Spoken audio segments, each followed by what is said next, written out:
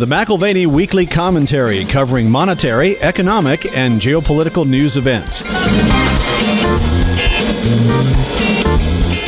Those who all year long have been characterizing this inflation episode as transitory appear hesitant to revisit their convictions despite consistently contradictory data.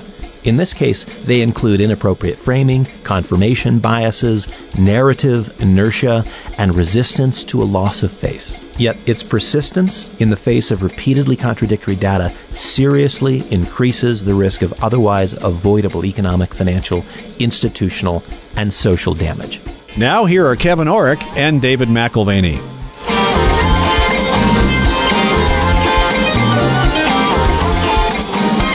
Welcome to the McAlvany Weekly Commentary. I'm Kevin Orrick along with David McAlvany.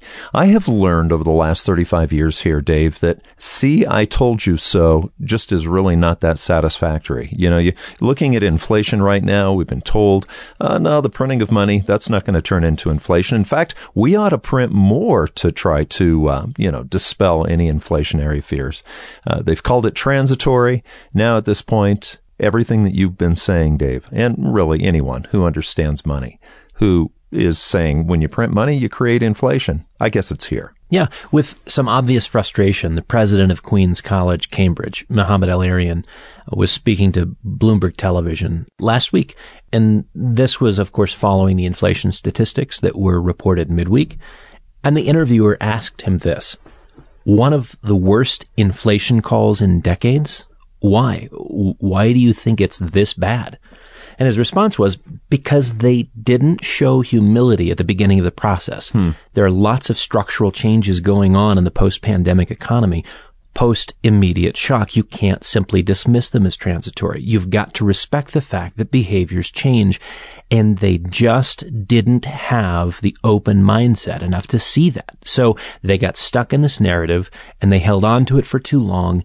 And the result of which is they're looking at inflation that is much higher than they ever expected. They're looking at inflation that is much broader than they expected.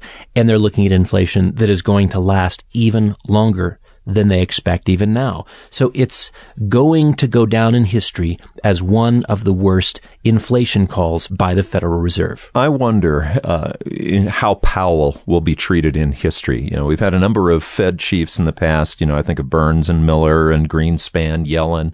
You know, we could go to McChesney Martin before all of them.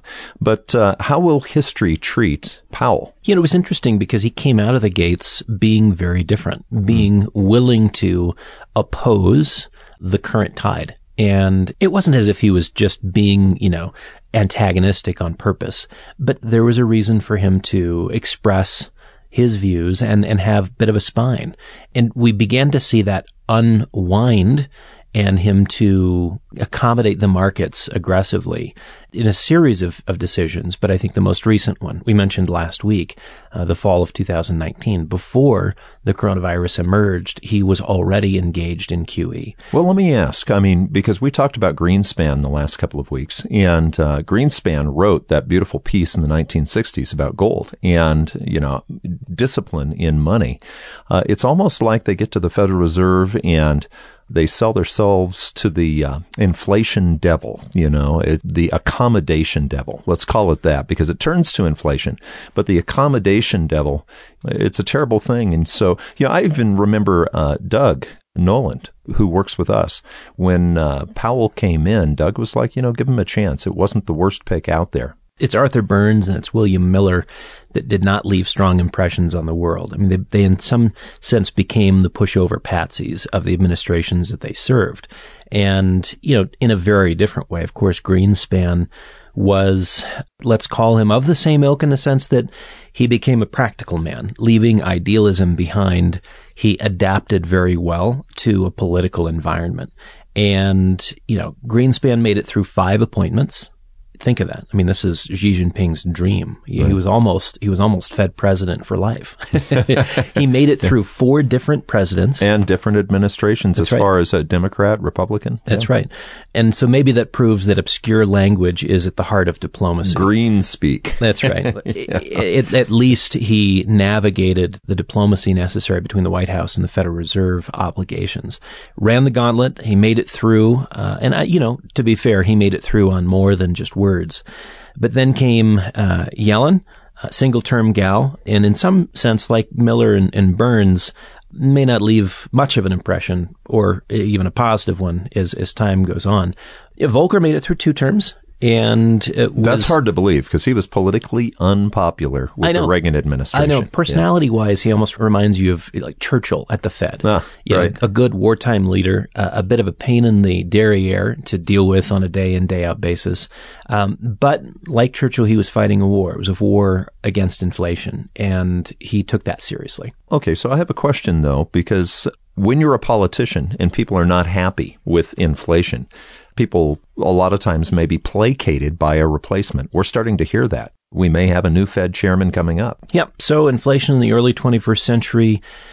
Do we have a change of guard at the Fed? Do we have more Powell, or do we get Lyle Brainerd instead? Brainerd is a preference of the progressive left.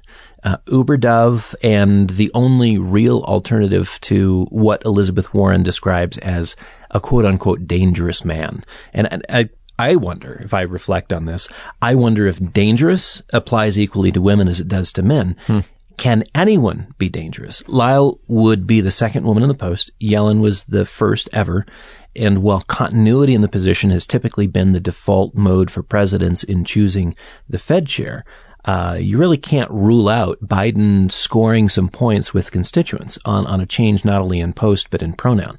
And so Biden might just try and pin the inflation burst on Powell and scapegoat coming into the midterms. But when you bring someone in who is very progressive in their thinking about money and credit, I think there is an implicit danger. And again, that's regardless of pronouns. Well, and you call it progressive, but there's a point where you step over the line to actual socialist or communist thinking. And I think of Omarova right now. There's a lot of people nervous that Omarova may actually get to be comptroller of the currency. She's got Marxism written all over her. That would be an interesting appointment. She has bold new ideas for the commercial banking system and sort of blending everything into a unified bank system. Have you read her thesis on Marx? No, I haven't. And that's something that I would like to do. She wrote her thesis on Marx from Moscow State University. That's not Moscow, Idaho, by the way. Right. But I haven't taken the time to do that. When I read her comments on tackling climate change, it makes me think that some form of a Marxist or Hegelian dialectic are alive and well in her thinking. Speaking of the oil, coal, and gas industries, she says, we want them to go bankrupt if we want to tackle climate change. Oh, there's a solution. Yeah. I think, okay, well, again, there's these transitions, and sometimes these transitions take time. The Glasgow meeting in recent weeks has been fascinating to watch and listen in on. And one of the gals I love to read from the Financial Times, Gillian Tett, she covered the backlash against nuclear power in a recent opinion piece and was just engaging and welcoming a deeper conversation on the topic. Fact check everything, be fair-minded was her reminder that, we should have more light than heat in the equation when it comes to the discussion on nuclear energy. And the irony, of course, is that Glasgow sources 3/4 of its power from nuclear energy. Yeah, it's reliable. It's in a place where solar would be a non-starter if you spend any time on the island. You're lucky to have a sunshiny day here and there. And wind's only an intermittent solution. And we talked about things needing to make sense. I still go back and think, all right, what would you teach a third grader about going into debt or printing money, inflation? And if it doesn't make sense to a third grader, it probably doesn't make sense. It's interesting how Biden at this point is now saying, yeah, we need to print more money to quell the inflation. And I've got 17 Nobel Prize winners in economics that would say the same thing. Well, it's almost as if you stack the deck in your favor. If we create and support a series of extreme ideas and then give the microphone over to people who are not criticizable. Again, if this is a woman in that post or a minority in that post or a transgender person in that post, then the idea is off the table for discussion, because any retort or response, you'll be canceled. You have a person with the problem, not the idea. And so it really is a fascinating structuring of this. Again, modern monetary theory, that's one version. But I think, as you mentioned, Omarova and the comptroller of the currency, that nominee, what a fascinating potential outcome that would be, along with Lael Brainard. So Biden this week claims that 17 Nobel Prize winners in economics have said that the Build Back Better plan is going to ease inflationary pressures. And I scratch my head. I haven't seen the president's list, so I'm not sure this is. Well, frankly, I'm not sure this is a strong endorsement of economists as an academic cohort. Well, okay, but even Harris, vice president, which we don't normally hear from, funny thing, but Harris is saying, we just need to add another couple of trillion to get rid of this inflation. It would be curious to inject $1 to $2 trillion in cash into the economy and have it, as Biden says, ease inflationary pressures. I mean, it's almost like saying the opposite of reality. As a way of confirming reality. I mean, there's been a lot of that in recent years. Accuse someone of the very thing you're doing. It's just, what are we doing? Well, we need parity. We need parity to help us out a little bit. Every sad situation needs a jester to make a joke. Babylon Bee scores another classic this week. They say, infrastructure bill includes Capitol building expansion to hold Pfizer lobbyists. Wow. Boy, that says a lot. The other thing that says a lot is when you're doing your very best to make sure that you eliminate any liability for the jab, from whether it's doctors or what have you, make sure that these guys don't have a liability. Well, why? Why? If it's safe, why are we worried about that? Oh, it's a stroke of genius. Think of Pfizer's maneuverings to get the 5 to 11-year-olds and in the application of the vaccine for children under the emergency use authorization, which again, lifetime indemnity. What a beautiful legal structure for operating your business. Maybe they could just get Big Bird to tell them, don't sue the doctor. Big Bird, I got it in my arm. My wing, and it hurt a little, but I did it for everybody else. That's the truth. Big Bird did that. On a less humorous note, it's worth remembering Governor Pritzker in Illinois promoting a new law protecting doctors from lawsuits for administering the COVID vaccine. Again, different personalities, maybe it strikes them different ways.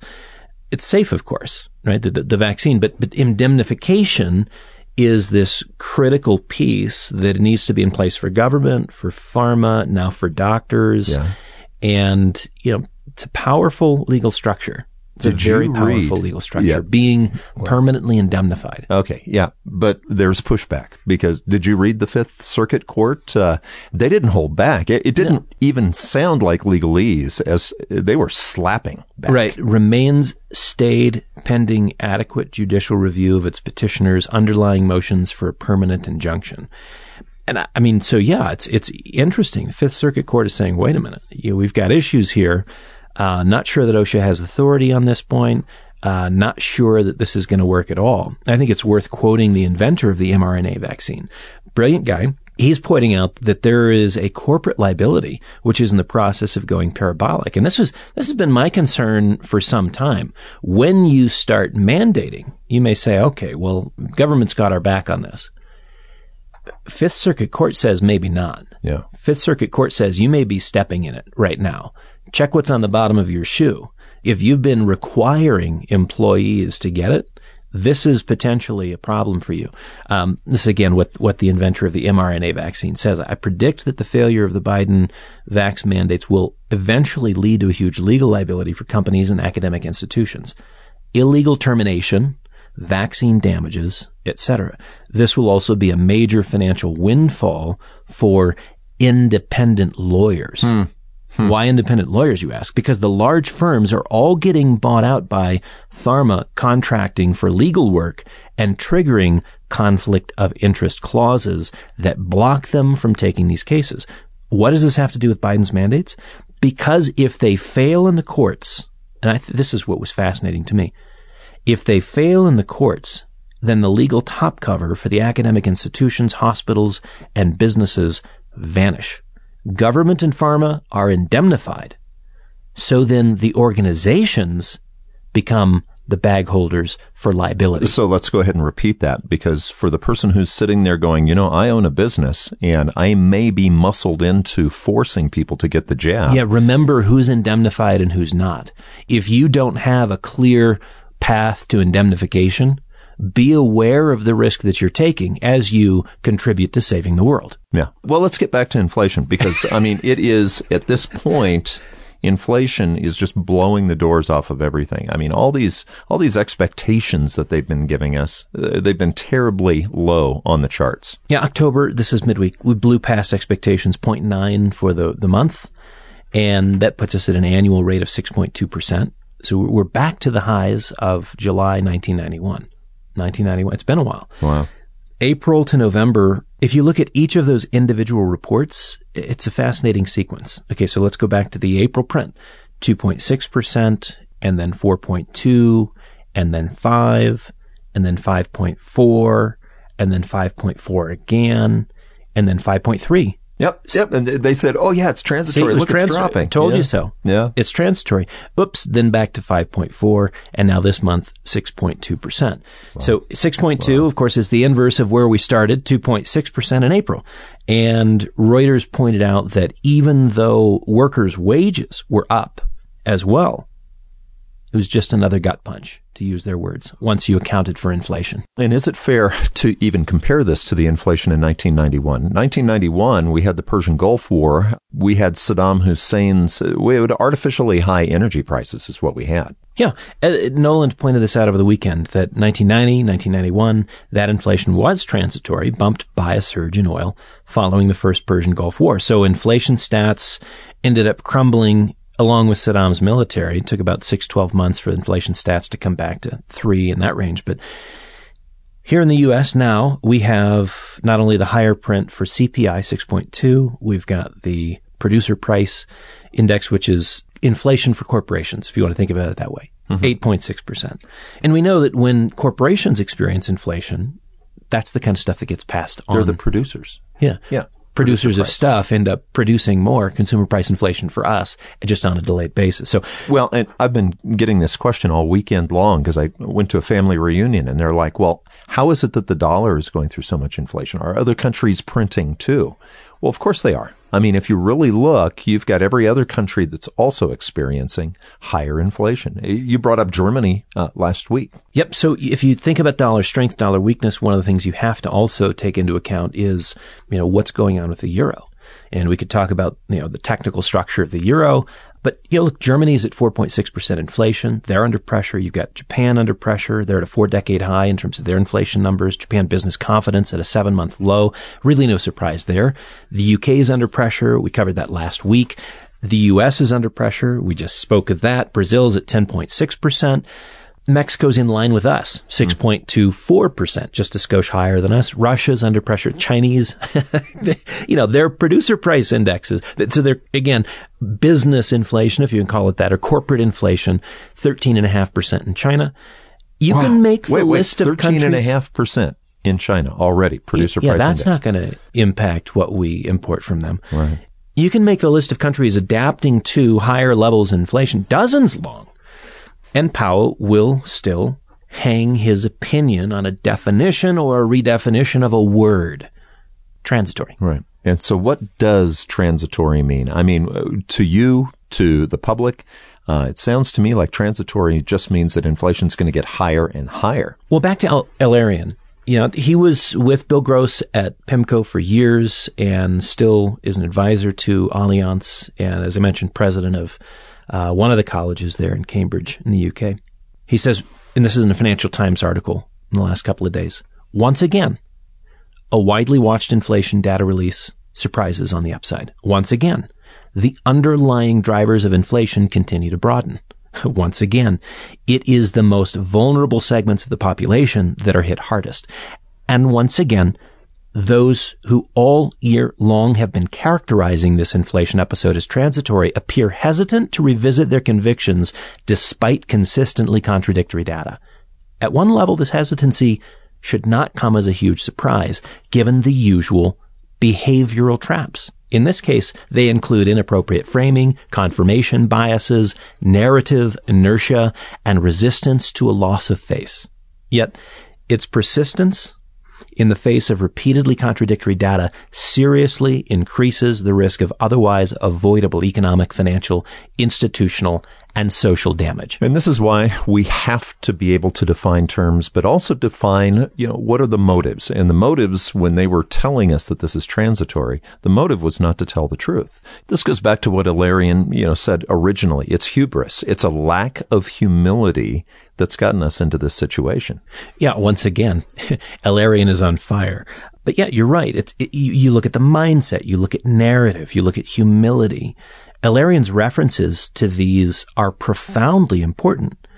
How we see the world, how we define reality and frame the issues in front of us lead to actions which are consequential to us, and perhaps even to others as well. Well, we've talked about Harold James. He's been a regular guest of the commentary through the years. He's written a new book on the definition of terms, the war of words. And we've been looking forward to this. The book's out at this point. Next week is when you get to talk to him and we get to hear what he has to say. Yeah, I just wanted to say one more thing on inflation, because this is a fascinating subdynamic coming from the U.S. real estate market. And again, just to the point of there are structural changes which have occurred, and there's an important note that comes from those structural changes. U.S. real estate, second quarter, we have 1.1 million cash out refis. These are refinancings of homes, 1.1 million in the second quarter. A total of $63 billion of equity pulled out. Those are the highest numbers since mid-2007. Yeah, I remember. I was going to say this reminds me of right before the crash in the 2007. That brings the total, if you're looking at the full year in terms of cash-out refis, to nearly 1 in 5 Americans having pulled money out of their properties in the last year. Now, you could look at that positive and negative. Greater cash reserve. Yep, that adds a little bit of resilience to the household balance sheet. But it also suggests that there's a potential upset to a balance sheet if there's a price move lower. You can have people who are underwater on their mortgages that much faster, right? So I think what we've discussed in terms of increasing demand and an exaggerated demand profile, not just supply and supply chain dynamics as they increase inflationary pressures, but on the demand side, there's pressures as well. And I think that $63 billion in cash out refis is worth keeping in mind as another inflationary input. Yeah, there's one of the things that causes inflation is we're awash in cash. And if even the refis, that's cash that's coming out that will be spent. But let's go back to the importance of language, because again, when you and I are talking on a Monday night, when we're getting ready for the commentary, and you're sipping on your Talisker and I may be sipping on my Talisker, we really are, we've traveled decades together. We are really trying to understand the words in the same way so that we can make progress. Not everybody does that. Even Harold James says you can use words to try to solve a problem, or you can use them as terms of abuse. So, the question that I would ask is the importance of language, its meaning, its conveyance, and the importance of human agenda, basically, using that language. You need to find out, like a legal contract, you need to find out if everybody's on the same page. A quick thank you. Speaking of Talisker in our conversations on a Monday evening. July 1975, my dad met a gentleman in Phoenix, Arizona. He's been a good family friend since then. He listens to the commentary each week and thought that there was a moment for instruction and perhaps personal growth on my part. And so he sent me a beautiful Christoffel glass. It's a crystal glass with my name etched in it. It's beautiful. Yeah, I saw that. And his suggestion was, please, Speyside, only. Which is a type of scotch for the listener who doesn't drink I wanted scotch. to honor him with Speyside instead of Islay. And that happened last night. That's right. That's right, and you showed me. I thank you. It's deeply appreciated. So, and the older I get, if I ever forget your name, Dave, every time you go bottoms up, I can see it says McIlvaney. That's right, at the bottom of the glass. So Yeah. The importance of language is in the meaning that it conveys and in the understanding it can create between people. When my wife and I were married 22 years ago, we discovered that our libraries were largely duplicative.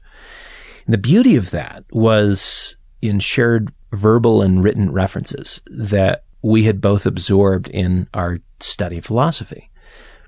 We're both of those oddball students who decided that studying the obscure and the abstract made sense somehow. So we share enough words in our family vernacular to live with a deeper understanding of each other. Mm-hmm.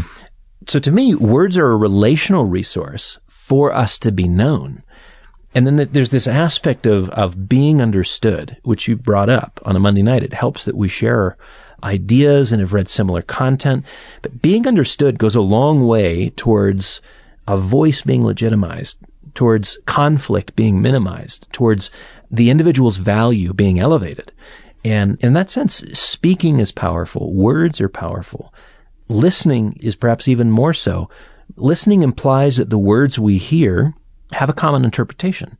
And that's not always so. Well, and we had talked about the liability when we were going back to, the jab, the vaccine. And from a legal perspective, you better know what those documents say. I mean, you being a business owner, Dave, you're continually reviewing legal documents. What is that for?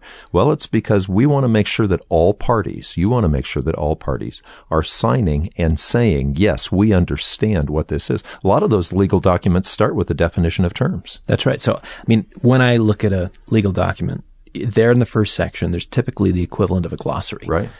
Two parties agree to a contract, and it must be with a common understanding of the details and the obligations between parties. Where does liability rest? How is conflict to be resolved? What's the jurisdiction for that? There are a dozen or dozens of definitions for the purpose of that document. And the key thing to recognize is that two people signing the document are acknowledging the meaning and use of the words as they apply to the contract details. There's really not supposed to be ambiguity. You could say that clarity is foundational. It's an objective. Now, I say that because actually, you can find, contrary to that, some cases where complexity and lack of clarity are the key objective instead. To not know what you are binding yourself to. You have to read contracts very carefully. Well, it goes back to, Biden saying pay no attention to the fact that we're printing too much money. 17 economists, they say that it's good. But we talked about confusing or creating complexity to try to keep people on their heels and not really seeing what's going on. But, it goes even further than that because, again, going back to what Harold James has said, you can see words being used as terms of abuse. In other words, they're being weaponized. That's right. Yeah, words can be weaponized. Clarity is not necessarily the goal. In a healthy relationship, you would think, yes, absolutely. But not everyone's looking for that, right? Understanding and knowing can become subservient to winning, to dominating, to the power potentially gained through those words. And The War of Words is the title of Harold James' new book, and it's his attempt to recover the meaning of words that gained popular use in the 19th century, but have become terms of abuse here in the 21st. Mm-hmm. So power plays often employ rhetoric, but the use of a single word as either, a badge of honor or as an accusation and an indictment, that's becoming normal in the world of tweets and sort of micro communications. I remember when you made the call back to me. I think you were up in New York at a used bookstore. And you bellied up to the bar with quite a bit of money for an Oxford English dictionary. How many volumes was it? When I think of a dictionary, I'm thinking of one book. You've got a whole shelf of Oxford English dictionary. Do you Two remember? Shelves. I think it's either 12 or 13 volumes. Yeah. And you came home with that. That was your prized possession. Oh, why, though? It's beautiful. Why? Because a word is important. Yeah, so again, you might think, what are we doing here? We're talking about the Glossary of Globalization, The War of Words by Harold James. This is not an academic tick. some sort of a twitch, right. To start with definitions or to consider how a word has evolved through time. This has some tradition to it. Yeah. Suggestion's not new. The Oxford English Dictionary is not merely a dictionary. It's a history of language. It's where etymology and philology meet. And, Mortimer Adler took the time to outline, this goes back many years, speaking of sets of books, one that I recommended to you decades ago, yeah. and I would recommend to any of our listeners, Mortimer Adler's collection, The Great Books of the Western World. He begins that with 2 volumes, 102 words, 102 essays. And he's looking at these words as they stretch through 5 centuries of use, so that the engagement and conversation on those words, it's those ideas, the ideas which are a part of those words, so the engagement is clear. And we're not talking just about not understanding each other. We're talking about people actually being able to get along and not go to war sometimes. I mean, it's so powerful. Think about it. What would certain words mean to people, several thousand years ago versus what they mean to us today? We talked about this when you were in New York City during the Occupy Wall Street movement. And you've got people who are calling people capitalists as if that's a 4-letter word. Right. And there's other people who would say, I am a capitalist, as if, again, that's a badge of honor. So there's progression and there's evolution to meaning. So, Aristotle might reference liberty, and it has a different meaning than Robespierre's reference to the same word. Right. Sure. It definitely did. Yeah. Right. So Augustine references beauty in the 4th century context, and that's different than, say, Freud, who also has a use for the word beauty, but it may be steeped in references to the subconscious. Does that make sense? Absolutely. Well, Raymond Williams took a similar project and published a book back in the 80s called Keywords, a Vocabulary of Culture and Society. And James has done something similar with words that are meaningful to him and important to a broader cultural conversation. So the subtitle of his book, Glossary of Globalization, A War of Words, a Glossary of Globalization. Dave, while you've got the book here, do you mind reading just a couple of the words that he's defining? Because he's got a chapter for an entire word. So it's capitalism, socialism, democracy, nation state, nationalism, hegemony, multilateralism, geopolitics, debt, technocracy, populism, and then the difference between globalism and globalization. We've had that conversation many times in our years of doing this commentary. Neoliberalism. I mean, there are some really fun conversations. So much to learn in terms of the history of where the word started, who popularized it, what the philosophy and usage was at that time, what it's become used as. And I would say we've read Harold James for years because you think you know what capitalism is until you read his definition. Yeah. Next week, we're joined by a professor of history and international affairs at Princeton. And I'm reminded when I encounter scholars like Harold James that there is a spectrum of curiosity. And while I love to learn, my learning is catapulted and enabled forward by diligent managers of a million details, and he is one of those managers. Well, Stephen King, I know, has just been a machine through the years writing, horror. And but how in the world does he write the amount of books that he writes? I mean, Harold James, he's not sitting down and making up a story. He's having to do deep research, and he writes. How many books has he written? Well, you mentioned Stephen King. Stephen King doesn't have to worry about references and indexes and bibliographies and tying it all together and making sure that in terms of sort of a peer-reviewed understanding of an idea that it's coherent and is ready for being criticized. But this is like being published for a doctoral thesis, basically. Every time. So we've looked at the creation and destruction of value a number of years ago. When we've talked to James before, we've looked at the end of globalization. Fascinating conversation with him on that as well. We have not taken the time to cover his works on, let's say, Deutsche Bank's involvement in the Nazi appropriation of Jewish property. It's fascinating. I've only dipped my toe into his tome on the creation of the European Monetary Union. Believe it or not, there are books with a certain page number that scare me away. And he's got his history of the Krupp industrial empire, which today is ThyssenKrupp. He's written a new book almost every year since the late 90s, and each of these stretch from 300 to 500 pages, impressively. And what's really impressive to me, if you like rabbit holes, and I do, each has a bibliography and notes that is at least 10% of the total book. So you've got this vast resource at the end. And again, the idea that you can sort of stitch all of these ideas and the conversation amongst various authors and other researchers, it's a lot of work. Well, and he can be very transparent and very tough, because it wasn't it Deutsche Bank that actually paid him to do the research on the history of Deutsche Bank? And there were some skeletons in the closet. They were paying him to reveal the skeletons. Huh. And so, I mean, in his handling of Krupp and Deutsche Bank, I found him to be honest.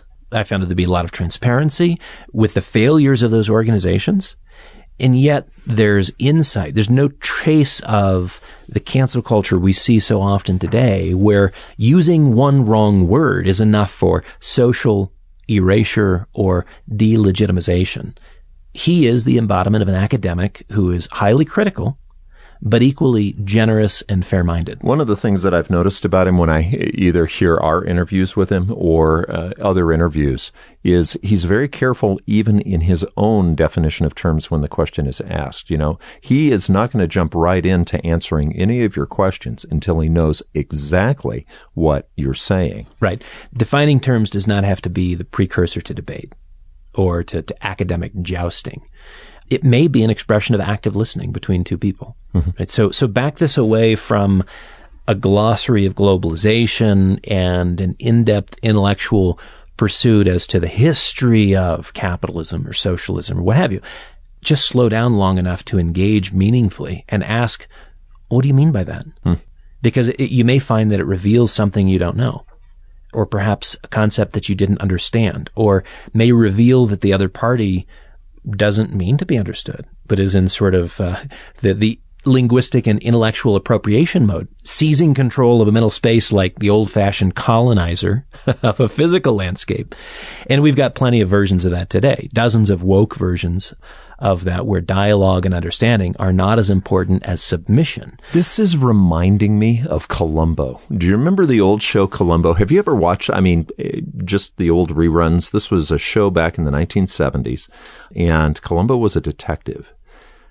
And he would look like a fool as he would come in, and he'd ask a couple of questions. He had the long trench coat on, and a cigar in one pocket. And as he was walking out, he would turn around and he would ask a key question, a defining question. Oftentimes, when someone would answer the question, instead of him acting like he understood, he would say, well, what do you mean by that? I remembered that when you said, what do you mean by that? Some academics are on a quest to prove something. Maybe they're proving themselves to the world. Maybe they have a particular axe to grind. And you can tell in the tone that there's a real edge to them.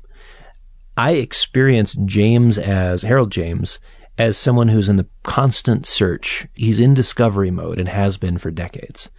So coming back to El-Erian's comments, his conversation about inflation with the Financial Times, inappropriate framing, confirmation bias, narrative inertia, resistance to a loss of face. What I love about El-Erian is he's a PhD. He understands economics. He's also a market practitioner. And he recognizes that when you're wrong, the markets will reveal it instantaneously. It's not a question of conversation. And if you're wrong, it's best to acknowledge it, lest you deal with things like, an entrenched position and now even greater loss of face now than would have been the case 2, 3, 4 months ago. Our conversations need to be engaging. They need to not be trapped by mindset or a particular set of tracks, narrative tracks, if you will. And to engage in the conversation about words is really to engage in a conversation about humility. And I think, again, we come back to, what do you mean by that? What do you mean by that? You've been listening to the McAlvany Weekly Commentary. I'm Kevin Orrick along with David McAlvany. You can find us at McAlvany.com, McAlvany.com, and you can call us at 800-525-9556. This has been the McAlvany Weekly Commentary. The views expressed should not be considered to be a solicitation or a recommendation for your investment portfolio. You should consult a professional financial advisor to assess your suitability for risk and investment. Join us again next week for a new edition of the McAlvany Weekly Commentary.